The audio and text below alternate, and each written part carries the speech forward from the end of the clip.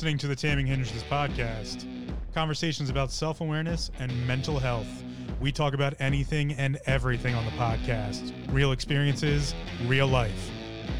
Come get triggered.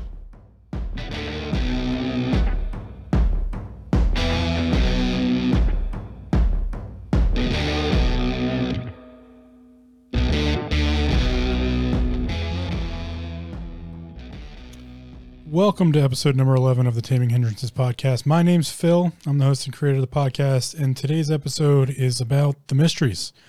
On the podcast so far, I've talked on multiple occasions about mystery schools, schools of philosophy, the religions of the world. These are what's covered underneath of the mysteries or the mystery schools. Specifically, the mysteries are designed as kind of an initiation system. That's kind of the entitlement they've gotten over the years. But when I talk about the mysteries, I'm really talking about these, mystery schools or sets of philosophical teachings that have to do with quote unquote universal mysteries and also, the religions in general. The reason I get into the mystery schools and the teachings of the mysteries is specifically because this is where a lot of esoteric and exoteric knowledge is hidden or is disseminated. Specifically, when we're talking about the mystery schools, we have these two things known as esoteric and exoteric. And as I've talked about on multiple occasions, we have, the duality. Esoteric is looking inside of the human system or the inside of the human consciousness. Exoteric, EXO, is looking outside of the human system. So looking for divine intervention, divinity, alien life form, or non-planet stationed higher intelligence, those types of things. So that's kind of the big, if we want to take, the 30,000 foot view of the mystery schools or philosophical teachings / religious teachings, we have that differentiation of esoteric versus exoteric. Again, ESO, inside of the human system, and EXO, outside of the human system, specifically divine or non-planetary based. Or just in some schools, that exoteric just includes anything non-human intelligence. So any other greater intelligence or even sometimes lesser intelligence, as with the Shaolin systems. So let's get into some of those systems because they are big and broad and they are ever present in just about every culture, every civilization throughout human history. The big names on the list are the ones we hear about constantly in the conspiracy theory worlds and those types of things. Those are, the Freemasons, the Masonic groups, which includes and doesn't include, but are relevant to each other for like the Illuminati, the Knights Templar, the Skull and Bones, those types of organizations. Inside of that, we also have, things like the Golden Dawn, which is, connected to the Rosicrucians. And then you have, farther than that, you can get into the Gnostic societies and the Hermetics with, not just including, but also relevant to sacred geometry. Even farther than that, we can go into different just world religions. As I constantly say, like, I like to take religion out of things, but the religions themselves can be traced back specifically to some of the mystery school teachings. And a lot of these can all get traced back to what's considered the Egyptian mystery schools, which come from, by direct lineage, the teachings of what you'll find is known as Thoth or Hermes Trismegistus. Hermes Trismegistus, the translation to that, Trismegistus means the thrice great. So you have the thrice great Hermes, also known as Thoth, also represented in, the Greek and the Greek schools of philosophy, but specifically we look at, Grecian, the Grecian pantheon, the Greek pantheon. We can look at the Norse pantheon. Just about every religious pantheon had a representation of Thoth.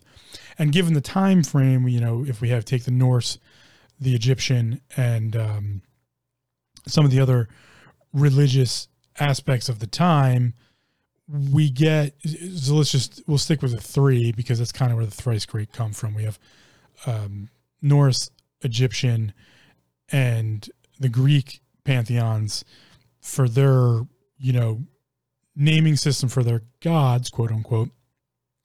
And I don't mean to diminish religions in any way here. I am personally against organized religion known as dogmatic beliefs because, well, it just breeds people not thinking for themselves and just taking other people at their word. As I say always, I'm not an expert. Go out and do your own research. Constantly question everything, as we've talked about in the first 10 episodes of this podcast.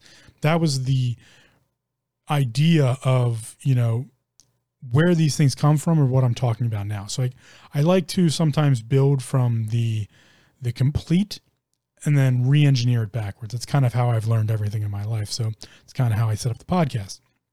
The complete idea is self-awareness and mental health. Well, how do we engineer that? And then where did I get this information from, or where do my thought processes come from? It comes from studying these mysteries. So we have the North pantheon, the Greek pantheon, the Egyptian pantheon. Each one of those had a representation of what would be considered Thoth, or the individual who brought humanity information from the gods. In the Norse mythology, this would be representative Odin, and is the only pantheon in which the head of the pantheon was the individual who brought information to humanity. Odin was leading his people, the Asgardians. I'm not going to get into all that. Norse mythology is amazing to get into, and I'll try not to get into the pantheons too much, but we'll just take that one at the top level. Odin gives up his eye for true wisdom and then is able to disseminate that wisdom to humanity through different avenues, but it strictly goes through Odin to humanity. So Odin would be a representation of Thoth. Again, try not to get too far into that because it gets very in depth. Then we have, in the Norse community and the Norse religions, there is a physical representation of that in the community, known as a wise seer or a wise one. And we can see that through other religions and civilizations as well. But getting into the Greek pantheon, we have Hermes. Hermes was the messenger of the gods and also took messages from the gods to humanity itself. So we have Hermes, again, messenger system here. Odin, messenger of the god, is the god messenger, or from a higher, Odin's the intermediary from the higher mysteries, the higher knowledge that he gave up his eye for to give to the people below him, specifically his people, which then included those on Midgard or Earth. So that's how that works. Anyway, moving on into the Egyptian pantheon, there's a couple different representations of Thoth, but there's just Thoth, the god Thoth. So this is where we see a correlation. Again, one time, okay, two times causality, three times, okay, now we have correlation. We have a correlation of an individual who represents greater knowledge coming to humanity. And that is known in the mystery schools as Thoth or Hermes Trismegistus. It's put different ways. And inside of the mystery schools, be them philosophical or religious, or a secret society, those types of things, that individual is typically a representation that there is a higher knowledge, a higher wisdom, something beyond what we grasp as an everyday, normal sciences and culture and math and these types of things, that there's a higher order, if you will. And, we've talked about the primordials, chaos and order. This is to say that the primordials exist. This is kind of the representation of that. Now, if we look through the Thoth path, which is just one of many paths, every mystery school, every religion, every culture, if you will, has some sort of path in which this knowledge was passed on. So if we look at the Thoth path, we can trace that back to the Egyptian mystery schools, which if it's almost like language. So if we look at language as a whole, linguistics, we have the Teutonic languages, we have the Romance languages. We have almost hierarchies of how language came about. Well, it's similar here. How did the mystery schools come about, or how did the initiation come about? And if we trace them back, for the most part, we have this idea of Thoth or Hermes Trismegistus, and that individual getting knowledge from a greater order or a greater knowledge structure. So it doesn't just simply sit with that individual or that passing lineage. It sits in the idea that there is some sort of higher knowledge, some sort of higher wisdom beyond the intelligence level of humanity. This is commonly referred to as a god. Or if you're in some of, if we look at Mesoamerican, some Mesopotamian, and just different indigenous, what we can call indigenous now. Indigenous, I hesitate to use the word tribe because all people are tribal, but I guess that fits appropriately. Indigenous tribe works, there is a commonality there that a lot of these, Native American tribes, that information was given to them from a higher power perspective, a higher perception. Some even go ahead to say that it's extraterrestrial. It's beyond just from Earth. So that's where those schooling ideas come from. That yes, there is something greater out there. There's something of a higher intelligence than we are. And this gets ever deeper. It goes into the schools of magic, and I will hopefully maybe get into magic at some point, but the lesson that's taught specifically to anyone who's ever delved into the idea of magic, or the magical, as if you will, is there's science there. There's other things there than what we give it credit for. If you're going to delve into the mystery schools, you really need to understand that there is more there than just the general connotation of, oh, that's all BS. Oh, it's wonky. It's crazy stuff. It's for weird people. In reality, these were the understandings of the time of the individuals in which lived through the periods in which the schools were created. And we spend a large amount of our time and resources in today's culture cataloging it, researching it, studying it. They knew more than what we believe they knew. That's what it comes down to. Everything I've ever studied shows whatever ancient humans knew, it is far greater than we give them credit for. And there is some disservice to current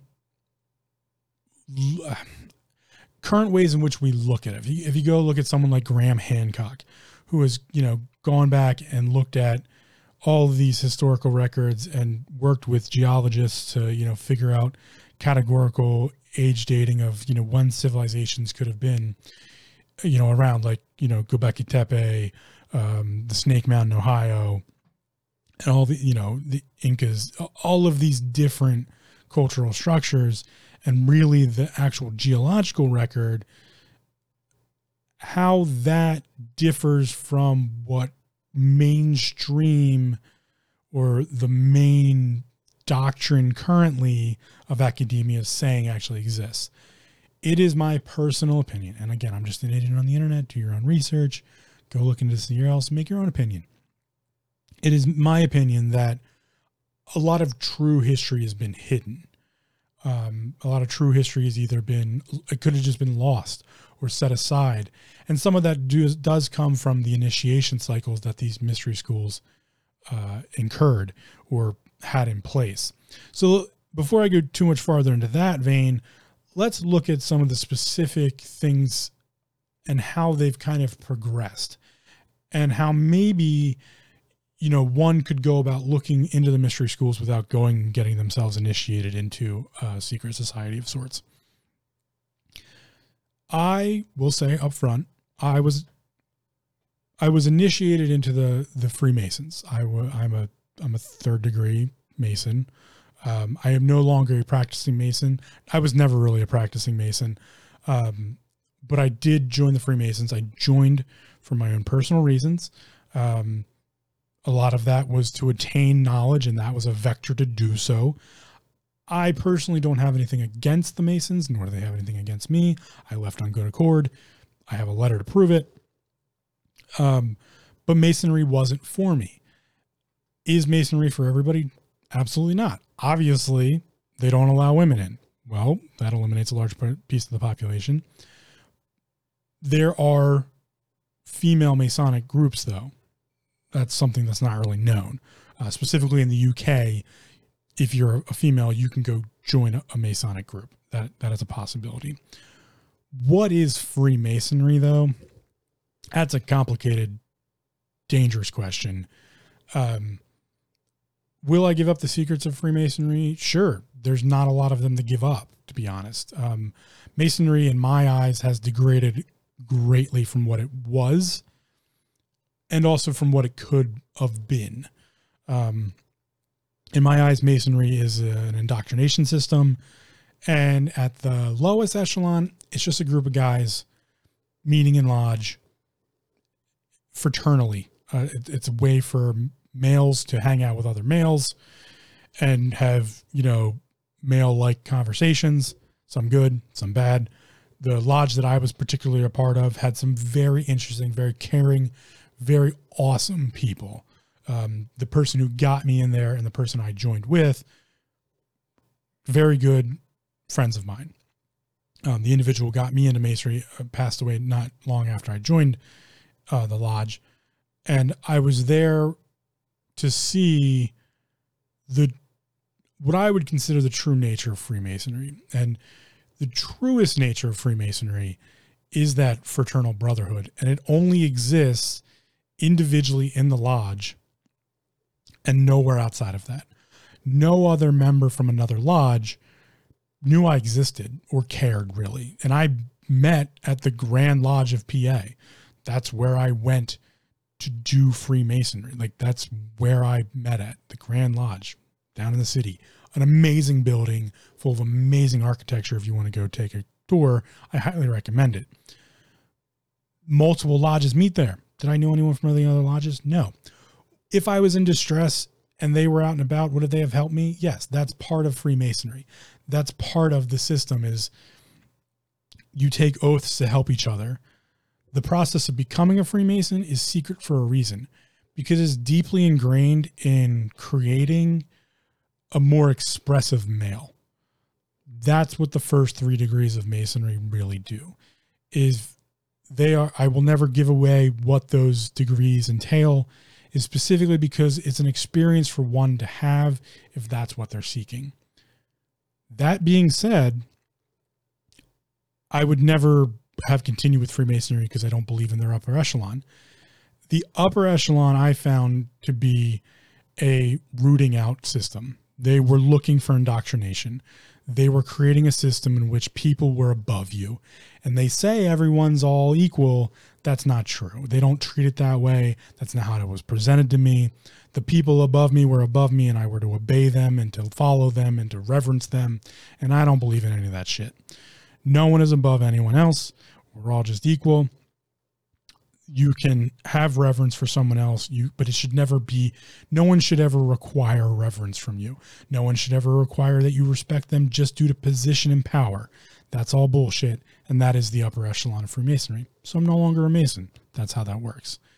Not to get stuck in that idea, inside of Freemasonry, we have other schools. You have the Knights Templar, that's part of Masonry. The Illuminati has a connection to. And are some of these systems probably nefarious? Abso-fucking-lutely. That's what oligarchies are. And in my own personal opinion, America has solely become an oligarchy. The small have power over the many. That's what an oligarchy is defined as. Democracy is defined the opposite. So you choose which we've become. But anyway, these schools specifically come from the idea of initiation. And that's a big part of the mystery schools. So in the traditional aspects, you would have the priesthood, which is where initiation, you would get initiated in the priesthood. And unfortunately, yes, this was kept to most male bodies. Is that bullshit? Absolutely. Do I agree with it? No fucking way. It should all be done away with, and it should be free to everybody. That's how I feel about all mystery schools. Some have done that. Golden Dawn, Rosicrucianism, they definitely allowed females in. The Gnostic societies, hell no, they didn't. So fuck them. But no, that's not true in that sense. But that's how I personally feel about it. If you don't want to let everybody in, well, you can go fuck yourself at this point. But these upper, let's consider them mid-tier. They all required what's called initiation. And initiation was, again, some sort of ritual, or, I went through the first 3 rituals to become a complete a 3rd degree master mason. And again, I'll say, do I believe in the ritual aspect in that sense when it comes to the personal experience? Absolutely. That's why I won't tell you what happens in those first 3 degrees, because it advanced my mind, and it was an experience that I'm happy to have had, or glad to have had. The experience of getting initiated was interesting, and it did make me a better person in some ways, specifically going from an introvert into that situation. And I've anecdotally heard that just about throughout. Again, though, upper echelons, completely different. And I really can't speak to them because I saw it and I was like, nope, not for me. The politic bullshit and all this other stuff, not for me, not my style. So I have a feeling, and I've heard this anecdotally from people in the Knights Templar, people in the Skull and Bones, that's what you get at the upper level. And that's why a lot of people, quote unquote, flunk out at the lower levels, because they see that and they don't want to be a part of it. And that's what they want. They want that. And that's actually written throughout the mystery schools as a whole, that the initiation process is there to eliminate those individuals that aren't going to kind of go with the status quo. That's what they're looking for. And the reason they were looking for that, if you read like the Great Pyromander and those types of things, is because apparently this knowledge was, the Great Pyromander was written by Hermes Trismegistus. That's where, we have the saying, as above, so below.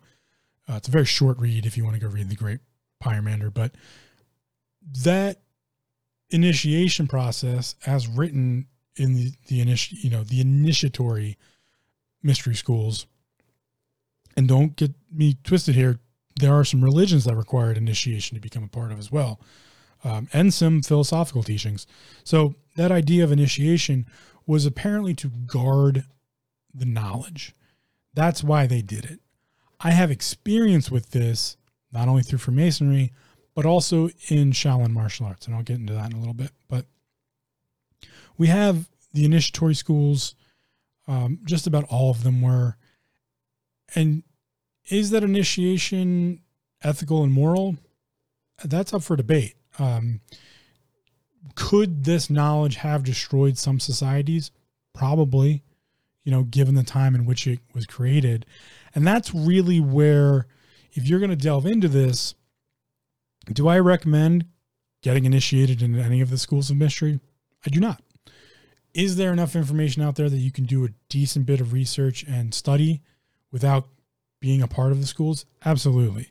In fact, I find a lot of the mystery schools are now kind of culminating into new schools.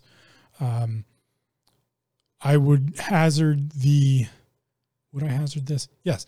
I would hazard the statement of yoga, as we find in the Western world, is a new school of the mystery schools. And in my personal opinion, most yoga systems are incomplete. That's another topic, but not to say they're wrong, just incomplete. But it is, in my personal, non-humble, stupid opinion, the fact that we have these new schools of thinking and thought and rationality and logic that have branched from the mystery schools, because there's been a lot of people who looked at the mystery schools and went, yes, you have great amount of knowledge, or at least interesting ideology or ideas of thought-provoking conversation and possible factual evidence of certain different things, but the way you go about it's bullshit. So I support new mystery schools coming out. What the old schools would say about that, I have no idea, and I don't care. If you really want to fight the fight of, oh, Phil, you are a Freemason and you shouldn't be giving away Masonic secrets, I don't care. And no one else cares either. The only people who care are Masons at the highest levels. They're the only ones that give a shit because their organization falls apart once you get rid of it. The Masons used to say, we're a society, everyone says they're a secret society, but really they're just a society with secrets. Why? And we all know how much I hate why questions. So let's change it a little bit. How does that benefit anyone? It doesn't. It doesn't anymore. It really just doesn't. If you want to have a fraternal order that goes out and, smokes cigars and drinks together and really doesn't get into anything other than that depth, then do that. Because that was kind of my experience. I didn't really get great depth out of it. I literally had to go to the Masonic library to get any deeper ideas. And you can find all that shit online nowadays. Specifically, if you really want to get into like the deep web, dark web, that's a whole loaded question and a loaded idea. Do your own fucking research on that one. Most of the Hermetic, Gnostic, Masonic, Rosicrucian writings can be found and can be acquired in PDF form nowadays. And you can do your own research that way. So again, I don't recommend getting initiated, but I have been, and I've been through it. It's an interesting process. And, for some people it's eye-opening and, you'll learn things, but let's get a little deeper here. So we have the initiation schools. And again, we have esoteric and exoteric. So, as we're broadening the horizon here and we're pulling things apart, we have the esoteric, again, inward human looking, exoteric, extra, outside of human looking. And then we have the initiation schools, which required initiation. And those all trace lineage back to the Egyptian mystery schools and the priesthood of the Egyptian ideologies. And how, if you look back to canonical, non-canonical, anecdotal, all of these different things from the Egyptian mystery schools, there's a lot of avenue to say that's really where these things came to fruition. And those schools say that the initiation happened because they're exoteric. So you'll find most exoteric ideologies, religions, mystery schools, philosophical writings, the exoteric are typically initiatory. You must be initiated in order to learn them. And the initiation process is multifolded, and that's a requirement. You must continually be reinitiated by degrees or levels of understanding and measurement and those types of things. There's typically study and test taking in different forms or factors. In the Shaolin world, that's known as the belt system. To gain the exoteric side of Shaolin, you must be initiated into their format of teaching. It is wholly an esoteric system. That's where things get a little complicated. Typically, the esoteric systems are non-initiatory, but are completely self-driven and self-studied. Most of the Greek philosophical schools are esoteric by nature. Anyone could go learn Platonic, philosophy. Anyone could go learn, any number of the Greek schools of philosophy, as long as they represented themselves in some fashion. There's some anecdotal ideas, and I know I say anecdotal a lot, and I kind of have to because I don't have factual evidence of most of this, and I've kind of weeded out what I could, and I'm left with, I use Greek retroduction, which is a part of the Greek schools of philosophy. And Greek retroduction, as I've talked about before, is when you have a infinite amount of plausibilities, you have an infinite amount of possibilities, you eliminate all non-plausible and are left with plausible, and then you eliminate all the anything pretty much under 75% plausibility, you just kind of throw out the window, to be honest. And then you slowly narrow down the options to get some sort of semblance of the most plausible by percentage factor that could be true. And then you take that, retroduct it down to that, and apply a logic to it to be left with hopefully one or two base options that are the most probably correct. And you kind of go off that. It works pretty well. So we have the esoteric, the human system ideas, and this is where we find in the mystery schools, again, initiation, exoteric. Non-initiatory is the esoteric. And the esoteric schools, specifically in the Greek philosophies, if we use those as an example, you just had to put in effort. And effort was really kind of like, you could buy your way into the Platonic, you could buy your way in front of Plato, and he would take gold coins, or you could clean the forum. The forum was where they, we use that in current academia. A lecture hall is what would be known as a forum. So you would have an individual who would be teaching, and they would stand in front of a group, typically on a tiered system, so everybody could kind of talk. The Roman Senate was a forum. That idea is that comes from a Greek teaching methodology. The interesting part about those forums, though, specifically in the Greek philosophies, is anyone could stand in front of the forum. The forum is a dual teaching structure. You may be the most expert at it, which means you would be the one instructing, but the forum could call you out on anything. At any time, someone could stop Plato or Socrates or, some of the great Greek philosophers in the forum and make them defend what they're saying. That was part of the forum atmosphere, you're as a student, again, in the esoteric, the looking inside of the human for the answers of the systematic, massive scale mysteries, you could call anyone out at any time. That was part of putting in effort. If you felt the individual wasn't explaining things correctly, or you felt that they weren't correct, you could stop the lecture and say, like, hey, defend your point, and you could debate. That's where debate comes from. So we have upper level, we have the mystery schools, religions, philosophies, all that stuff. We have esoteric and exoteric. Most religions fall under the exoteric. And yes, there is initiation to most religions. Some religions have done away with the exoteric and made themselves esoteric. And there's a reason for this. When we go deeper through the mystery schools, we again come to correlation of new schools that have kind of popped up and created themselves. And I'll get into those in a couple minutes here. But we have branches. So we have, the Greek, the Egyptian, we have the Eastern schools and the Western schools. We have the Buddhist schools, inside we have that whole set. And then that's the mystery schools, as well as philosophical schools and also religions.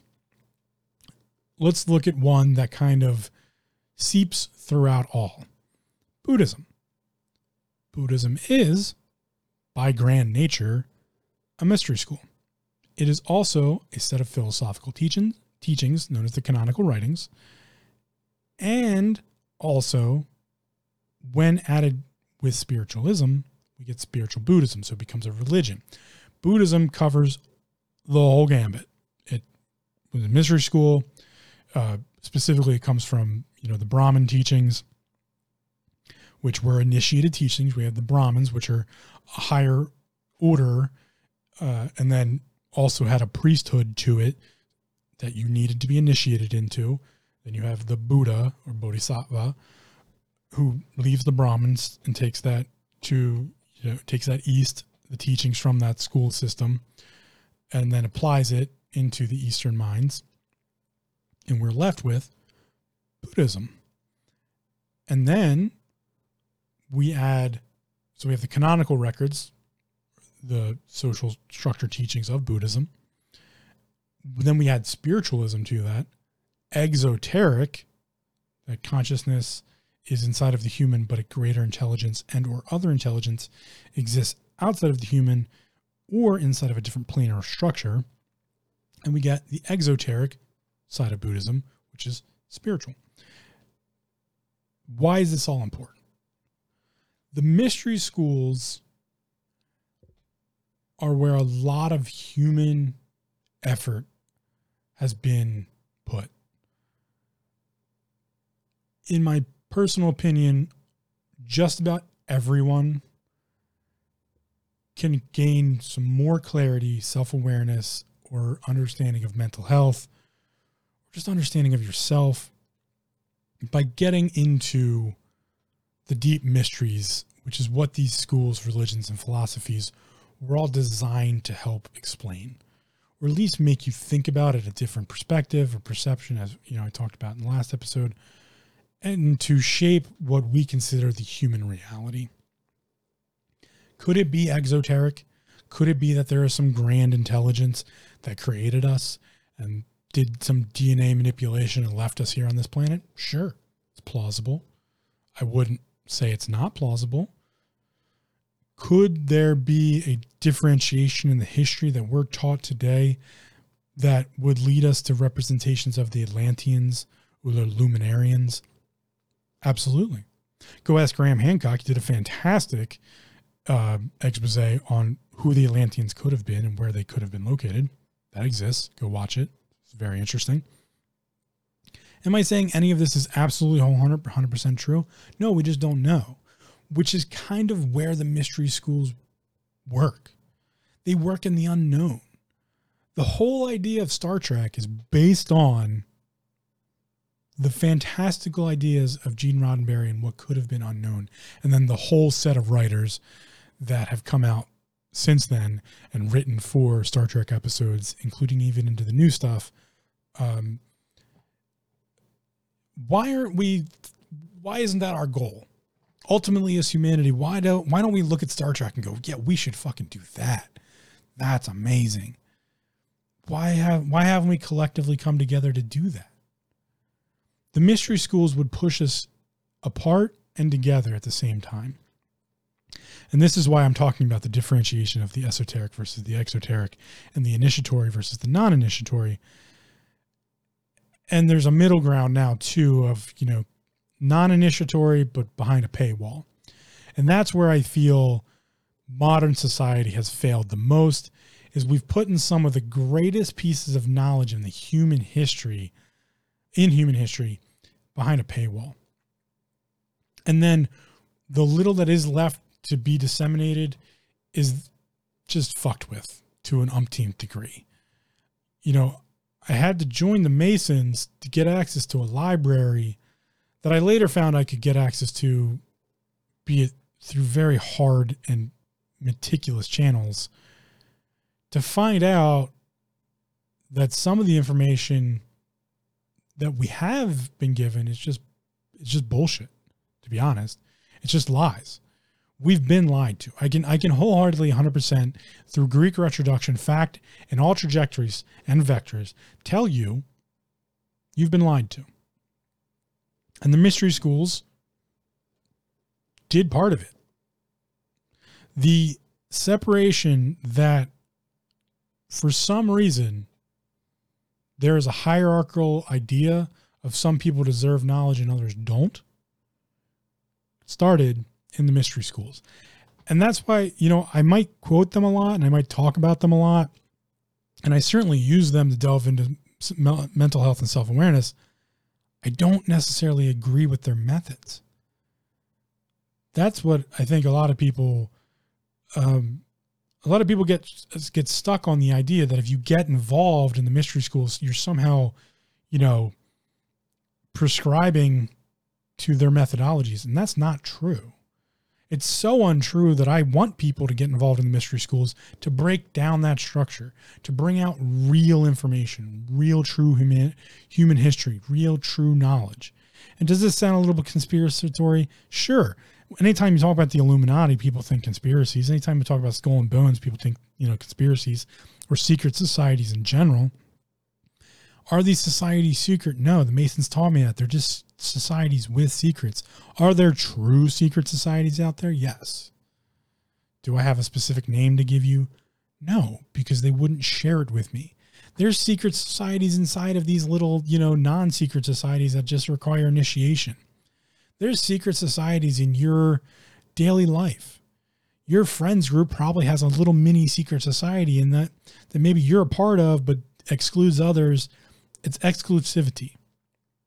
The mystery schools are the propagation of exclusivity. And I don't think we need that structure anymore. In fact, that's the whole argument behind inclusiveness, for everyone to be included. If you want to leave racism behind, leave the mystery schools behind. Open up knowledge to everyone. Allow everyone to have a proper education and not just some bullshit indoctrinated Western ideology education where you have, in today's society, radical people trying to create more radical people and doing so because they, went and got their 4-year degree to become a teacher and decided to be an asshole. I'm not saying all teachers are that. In fact, most teachers I consider pirates, as I've talked about in, the education episode back in episode number 2 about how there's pirates out there in the education system teaching real true knowledge and real true self-awareness and understanding and vectors for gaining true knowledge and wisdom against what the mainstream or the academic world wants them to do. Academia is broken. I'm here to tell you that. The mystery schools were a part of the breaking of it. When we decided to disseminate knowledge to some and not others, we created control structures. And that's why it's important not to just bulk over, or just huff over the mystery schools. There's true knowledge there. There's true wisdom there. There's also an understanding that no, this isn't okay. It's not okay to disseminate information to some and not all. Should some information be kept secret? Probably. Is that true for the majority of information? No. Should the governments keep secret if there are alien, encounters? No. Just no. Because by doing so, they have put out the absolute verdict that they are better than you, that they think they know more than you, and that you are somehow less because that's what they decided. That is my biggest problem with the mystery schools, and that's why I delved so deep into getting into them. Technically, I became a Freemason to kind of root out the idea of is this legit shit? What's going on here? Were they probably pissed off about that in the end? Sure. Did it really matter because I didn't get to the upper echelon? No. Do any of them probably say any ill will against me? Probably not. Doesn't any of it matter? Absolutely fucking not. The reality is I joined to get answers. Did I get a lot of answers? No, they didn't have them. Or at least I wasn't willing to go through the bullshit to get them. And beyond that, the answers that I did get, I could have gotten through different avenues. So are the mystery schools important? Yes, they are history. They are specifically the history of impeding knowledge through initiation. Are we getting away from that a little bit? Absolutely. So as I talked about, we have, Masons, Rosicrucians, Golden Dawn, Gnostics, Hermetics. A lot of that is open to research now. You can go look at the Hermetic writings. Fascinating stuff. Specifically, the Hermetic writings and the Egyptian mystery schools, they go hand in hand. They come from the same methodologies and same presentation structures. Did they once require initiation? Now they really don't because you can go get a hold of it. Yeah, for the most part. Stoicism, by some accord, is its own school involved in that. It's slightly Hermetic, slightly Gnostic. There are different pieces that go into it. Gnosticism gets into what some would consider true Christianity, and shows the combination of how pagan structures ended up in Christian practice, and pagan structures actually ended up in a lot of different religious practice, but also how something like the Golden Dawn and Rosicrucianism have evolved. You can go look at that. I'll come back to Gnosticism and Hermetics when I'm going to talk about sacred geometry in a second. But if you want to look at the progression of how Rosicrucianism has moved into modern day society, go look at biogeometry. Dr. Ibrahim Karim from Egypt. He's an doctor in Egypt. He was an archaeologist and an architect. And he created the system known as biogeometry. He created biogeometry through the Rosicrucian study, through the practices of Rosicrucianism. He wasn't a Rosicrucian. He came across Rosicrucian text, which allowed him to then create biogeometry using architecture, archaeology, scientific research. It's a fascinating study about how energy works specifically in biogeometric symbolization, the bioluminescent field of the human body, how we interact with RF signals, UHF, what would be considered electronic radiation, EMF, and some of the work he's done and the biogeometry world has done. Fascinating shit. Go check it out. That's one upgrade from Rosicrucianism. What you should know about Rosicrucianism and what they use in biogeometry is Rosicrucianism taught dowsing and pendulum reading. And specifically, there's a lot of in the mystery schools of like old school ways of survival. Anyone who's ever seen or gone out and done water dowsing with 2 copper rods, that was taught in the mystery schools. That was part of survival. It was part of the priesthood to know how to use the divining rods, divinity here, divining rods to find water sources. And if you get into biogeometry further, you'll note that when 2 underground water sources cross, it creates a certain biosignature. It creates a certain energy signature that resonates. And most places of religious worship were built upon these places. And if you look at the bioelectric field of the human body and how it represents itself in that area, it gets into a whole world of things that we don't really talk about much, but actually do have real basis. And that's why I think the mystery schools are important to get into, because it kind of, if you truly delve into them, it gets rid of some of the stigmatism that goes along with things like astrology, tarot reading, universal ley lines, magic. It can get rid of some of the stigmatism there and allow you to do some interesting research and maybe open up your belief structures a bit to be like, wow, okay, I'm really into this, or like, this has given me a new definition of myself. Specifically in today's society, there is a massive resurgence of the Wiccan community and the pagan communities, and it has done a lot for people's mental health and self-awareness by getting into those, what they feel is true to their soul or true to their nature or true to their heritage practices. Fascinating. Another one of those is reshaping itself now, and that's sacred geometry. Sacred geometry is part of most of the mystery schools. In fact, almost every mystery school and in some religions and a lot of philosophical teaching, specifically Platonic math and those types of things, gets into math as a language. Well, that's what sacred geometry represents, is math as a language. And I'm being short-handed here, but that's essentially the idea. And that comes from the Gnostic and Hermetic schools and some of the teachings there, specifically the Hermetic side and how sacred geometry comes along with that. And as I talked about Graham Hancock, there's currently an individual who I'm probably gonna have to look up, but he does sacred geometry. And that idea that the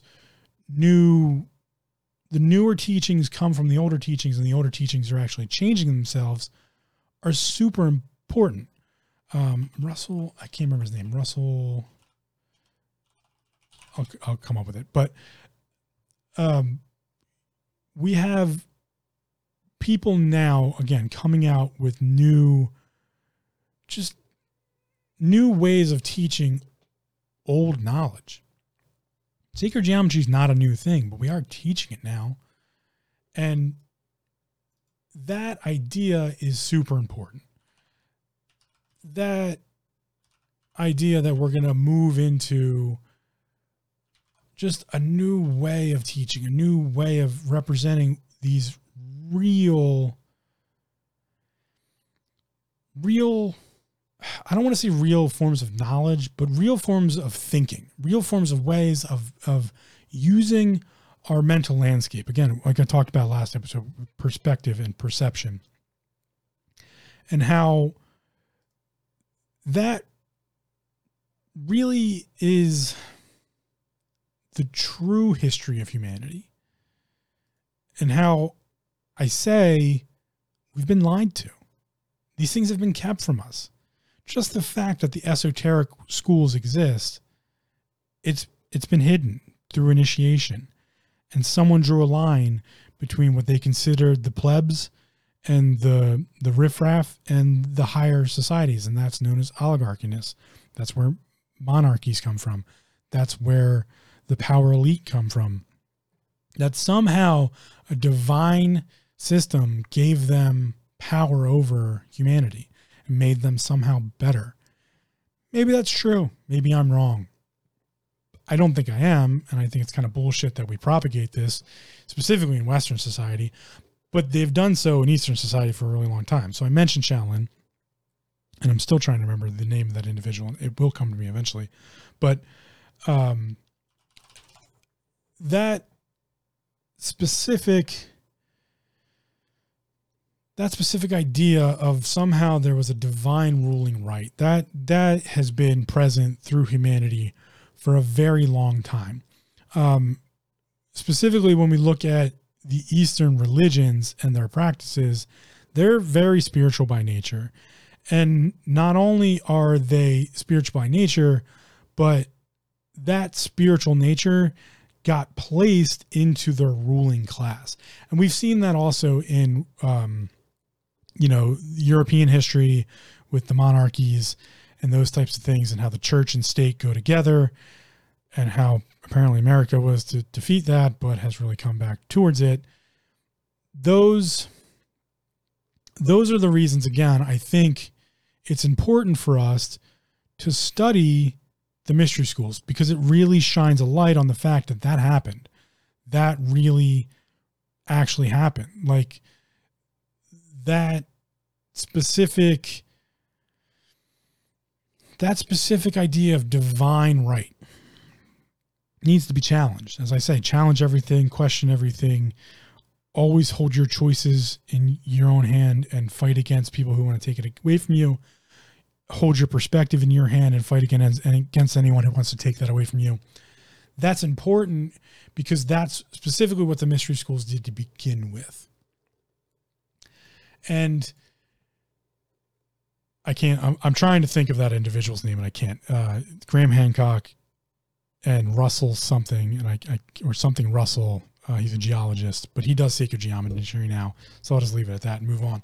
But if we go even farther back, we can, not only just in the Eastern, in European, there are many cultural and societal structures that have been placed due to the fact that someone thought they had divine right. And it's no big secret that I'm against organized religion. And one of the reasons I'm against organized religion is because there is a definition of the priesthood in most religions that say that the priesthood is above you, that they have divine right and they are divinity, or the source of divinity, and how we speak into it. And that's exoteric. The reality is a lot of these structures came from astrology. And if we look at the astrological organization, which is one of the things the mystery schools teach and is absolutely inherent in Masonry, I can tell you this, and the Illuminati, Knights Templars, Columboons, Rosicrucians, just about all of them have some sort of teaching of astrology. They even teach tarot in most of them, or divining of some sort, be it through tarot or Pendler reading. In the Norse mythologies, there was the casting of runes. There's always been some sort of divining idea, divining for water divining, those types of things. It's human nature to be curious about what could be coming. Nostradamus, there's one right there if you want to go look at that. But I digress. Back to the major topic here. We should learn about the mystery schools to challenge the idea that there is somehow a way in which we are not rightfully given knowledge or information, that somehow we do not have rights to it. We need to break those structures down, specifically in just, as above, so below, specifically in the mental health and self-awareness position. You must break down the idea that you don't have control, or you are not allowed to have the information to better oneself. Get rid of that idea.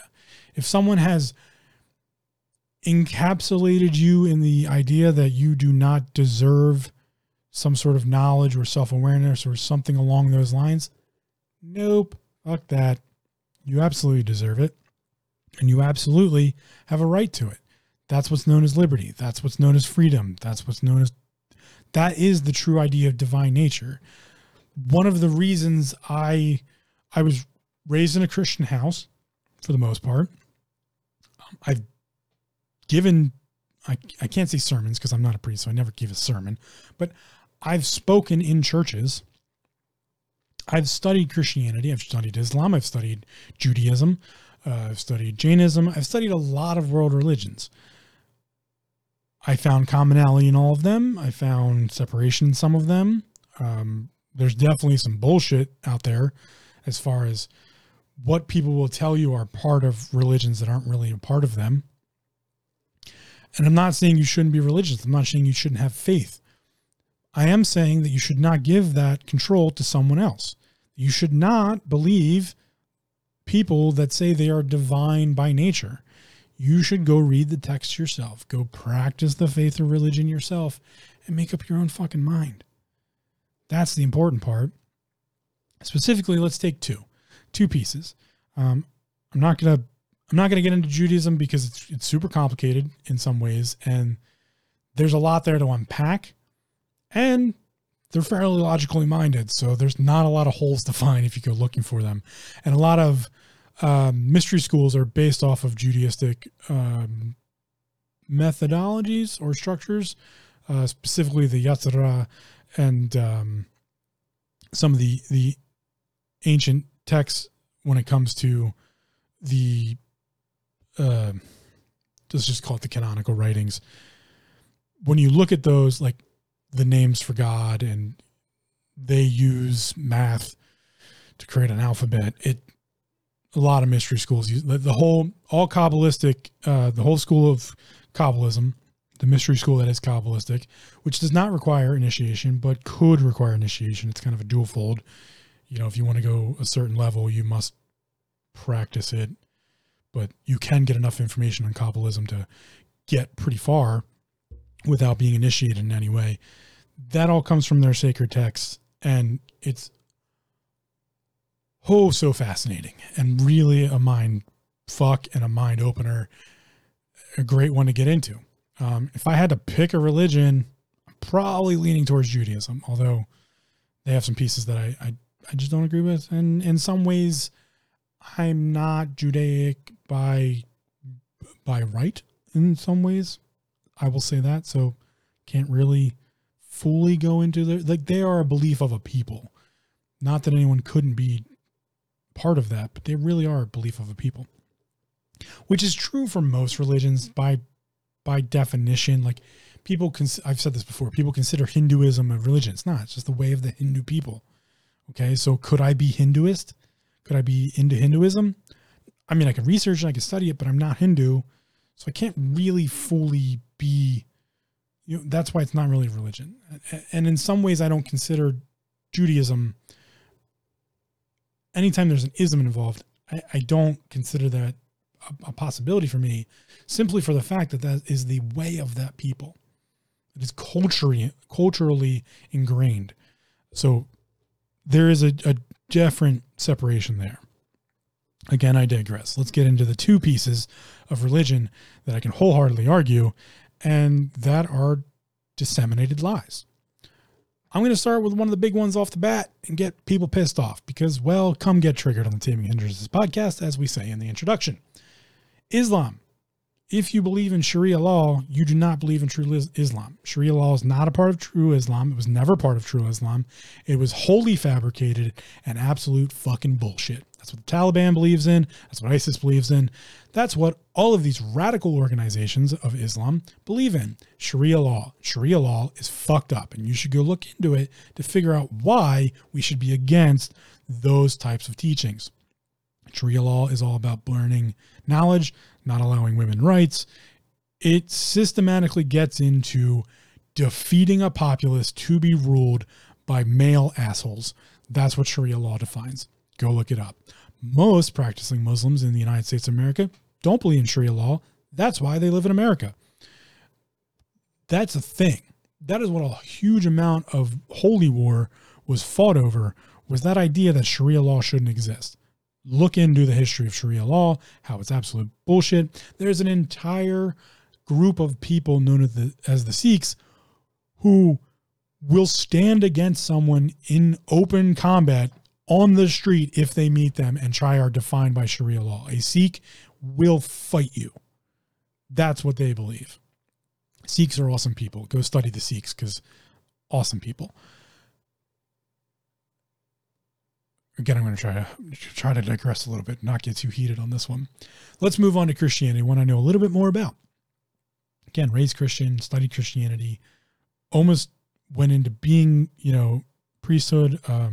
When I was thinking about joining the military, I was going to go be a chapel.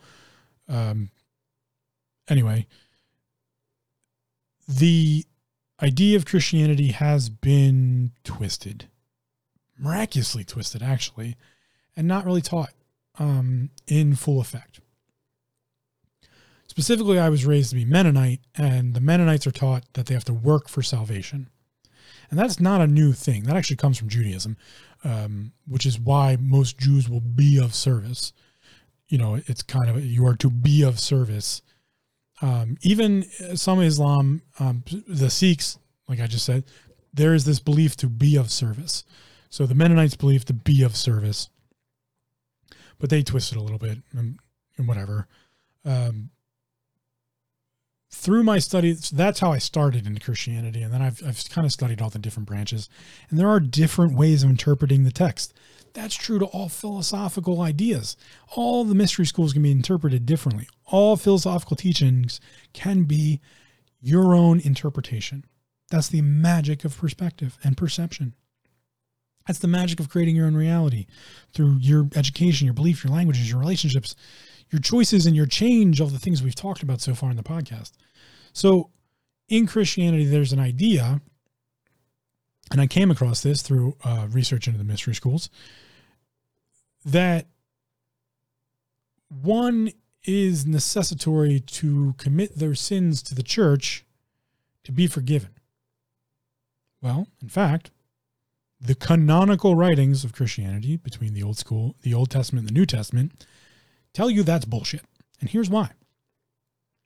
The story, I'll call it a story, of Jesus involves an individual being put on a cross by the Roman Empire for numerous reasons, but an individual known as Jesus is put on a cross and crucified.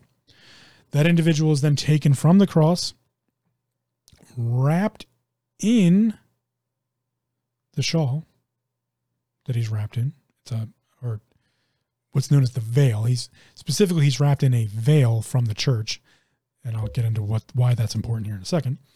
So, wrapped in the veil, placed in a tomb, miraculously comes back to life, walks out of the tomb. The veil is left behind, torn and stained with his blood.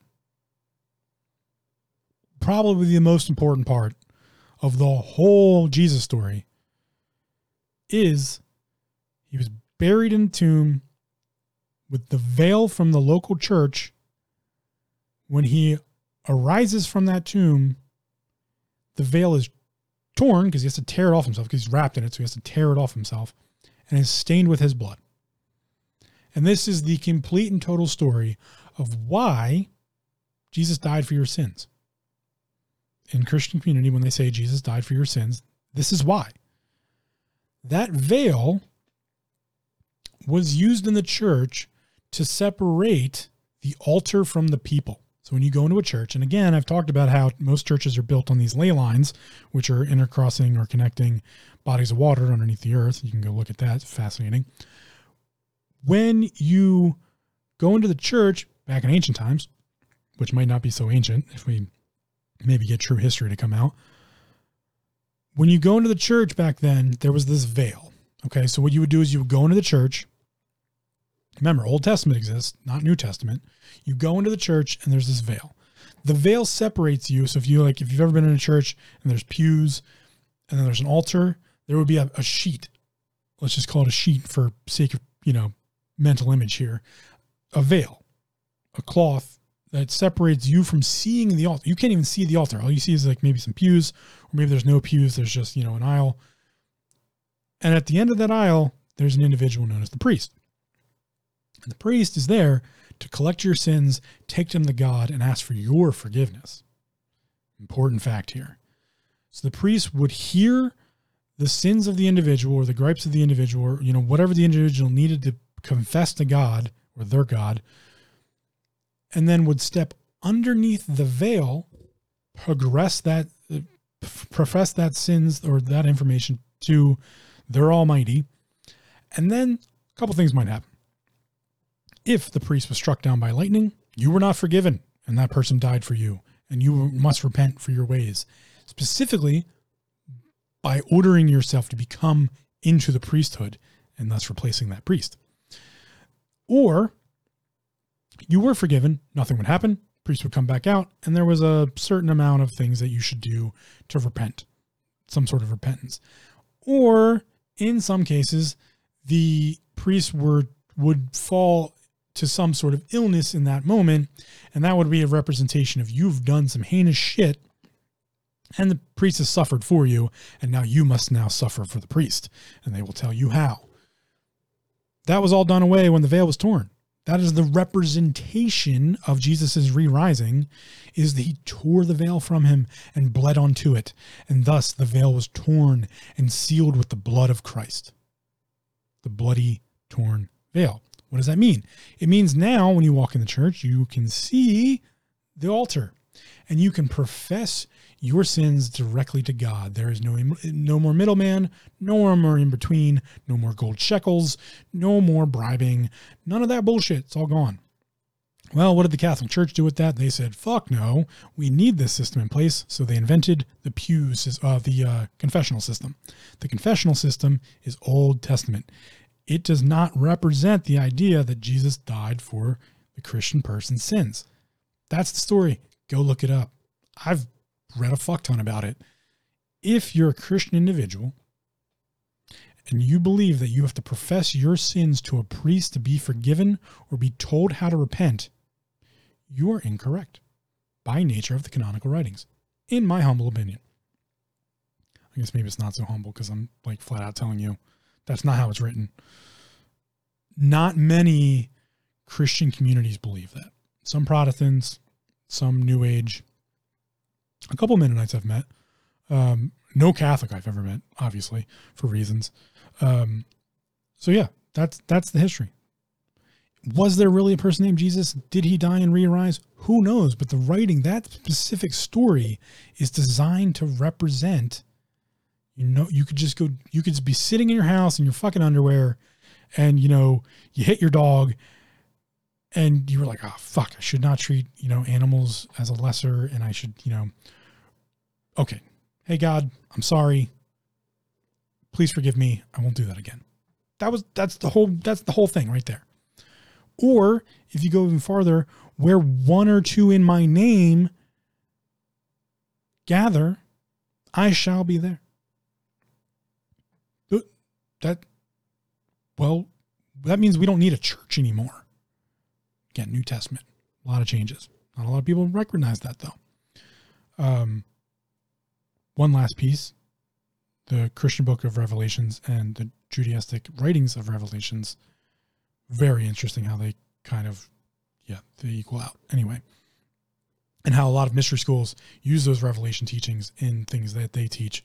So again, there is all of this knowledge and all of this history that has everything to do about humanity stuck inside these mystery schools that maybe has been hidden, maybe has been kept from us.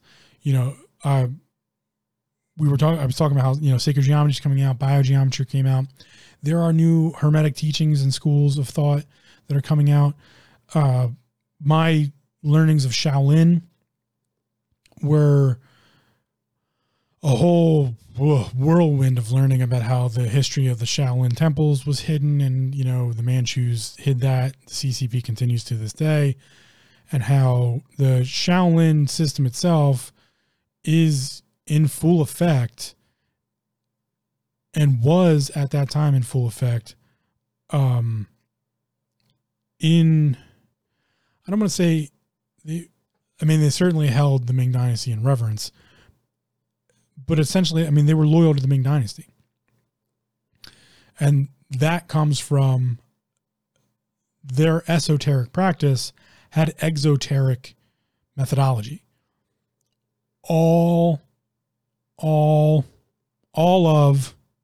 China's belief in that time period was based in, and still to this day in some ways is based in, although it's been fucking manipulated to all hell, divine ruling right.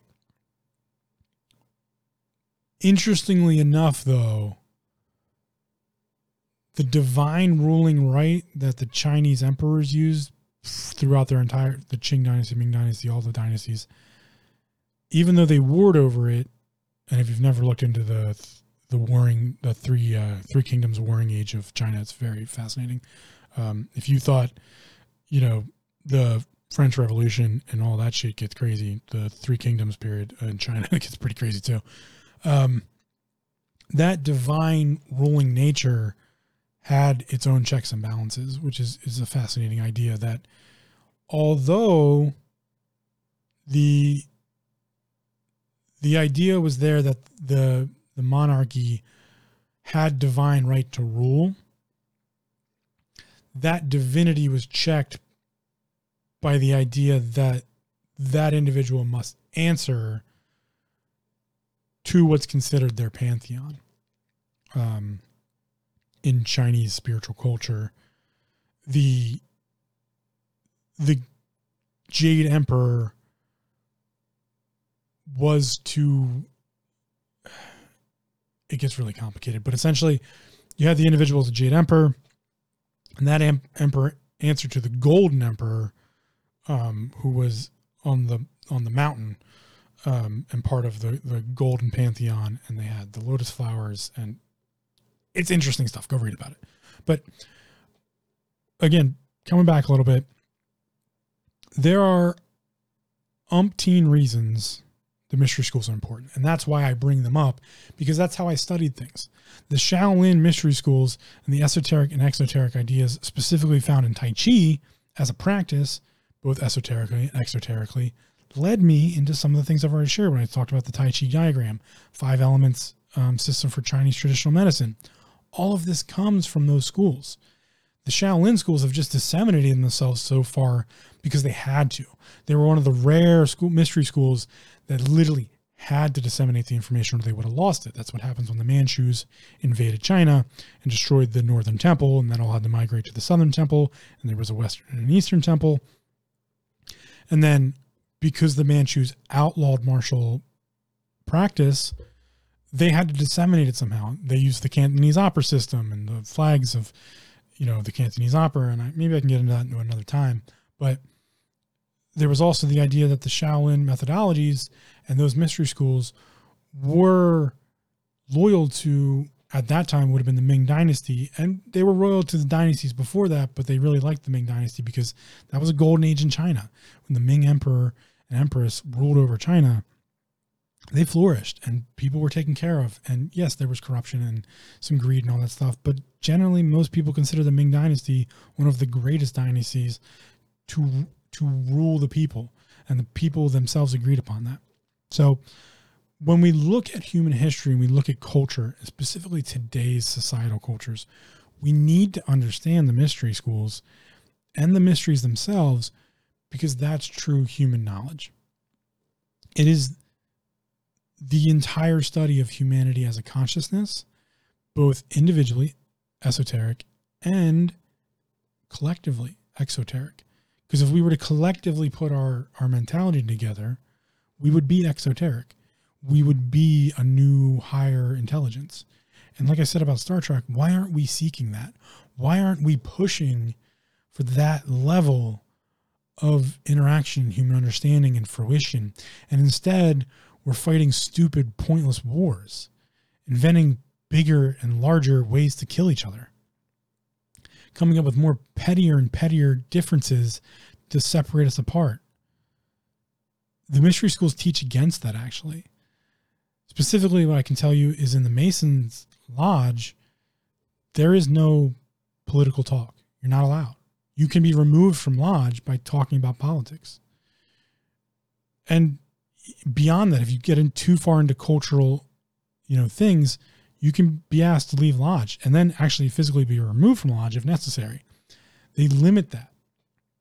And I'm not saying that that's, the right practice, but when lodge is being held and they are doing what's called work, they leave all those things behind. And instead they use logic and hierarchical representation. And everyone can speak and anyone's allowed to speak, but there's a discord and a forum and a way to go about that. There's rules. And it's important that those things are in a structured place, and it works really well. I've been a part of lodge discussions. I've been a part of lodge meetings. Do politics get involved? Absolutely. Humans are tribal by nature. You have your own little tribe. Me, I'm a tribe of one. That's what I do. And maybe if you're listening to the podcast now, you're part of my tribe, and I appreciate that. So that's why I get into the mystery schools, is because that's the way I learned these things. That's the way I think other people can learn things. And there's a lot of self-awareness and mental health aspects involved. Almost all of the mystery schools have some sort of basis in getting an individual to present what they truly believe and give them options there too. The Masons do not require you to be religious. They do believe you do have a requirement to believe in a higher power. That higher power can be a fucking chair if you think it's more intelligent and a higher power than you are. It's actually from the mystery schools where we get some of the stuff like in today's AA, Alcoholics Anonymous. They take some of those things from the mystery schools. You have to believe in a higher power. You have to believe to be in service. These are structures based on creating civilizations and creating cultures, creating societies. The real deeper levels of understanding of the systems that combine humans are where the mystery schools really came from. If some of the writing is to be believed, I'm going all the way back to the beginning now of Thoth and Hermes Trismegistus, that representation also is based on the representation of the divine intervention into human surviving. Man was given fire. Some religions, most religions, some philosophical schools, most philosophical schools, some mystery schools, most mystery schools, most of these things say that man was given fire. We didn't invent it. We didn't learn it. It was a divine intervention. Some tribes say that technology was given to, or that humans were supplanted and put here based on another higher intelligence whims. That idea is fully ingrained into the idea that humans couldn't survive without technology. We need technology to survive. If it gets too cold, we die. We need technology to keep ourselves warm. If it gets too hot, we die. We need technologies to keep ourselves cold. or to travel or to, we require technology to live. In some ways, we are a technology. So the origination of the mystery schools explained where humans got fire, how to create fire. A priest was taught how to make a fire. It's part of keeping the braziers lit, keeping the altar of flame lit. Then it gets into the, esoteric idea of, that altar of the flame, or the flame itself, must be lit inside of oneself. There's so many different, deep, philosophical, theosophical, all these different amazing teachings. And that's why I use representation of the mystery schools. And that's why I think it's important for us to study. And then we should continue to do so. And I think we will do so coming in the future. I think it's now that we're moving into the age of Aquarius and we're moving into the age of the individual's knowledge and wisdom seeking, I think more people will be looking towards these things. And that's why I kind of wanted to put this out there, that we must be careful when we get into the organization and the indoctrination and the initiation of the mystery schools. It is not to say that we should just wholly write them off. We do need them to understand things better. It's just time that we break down the walls of initiation, break down the walls of indoctrination, break down the walls separating the individual from the vast amount of knowledge and maybe true history that is out there. So, as always, I like to ask questions.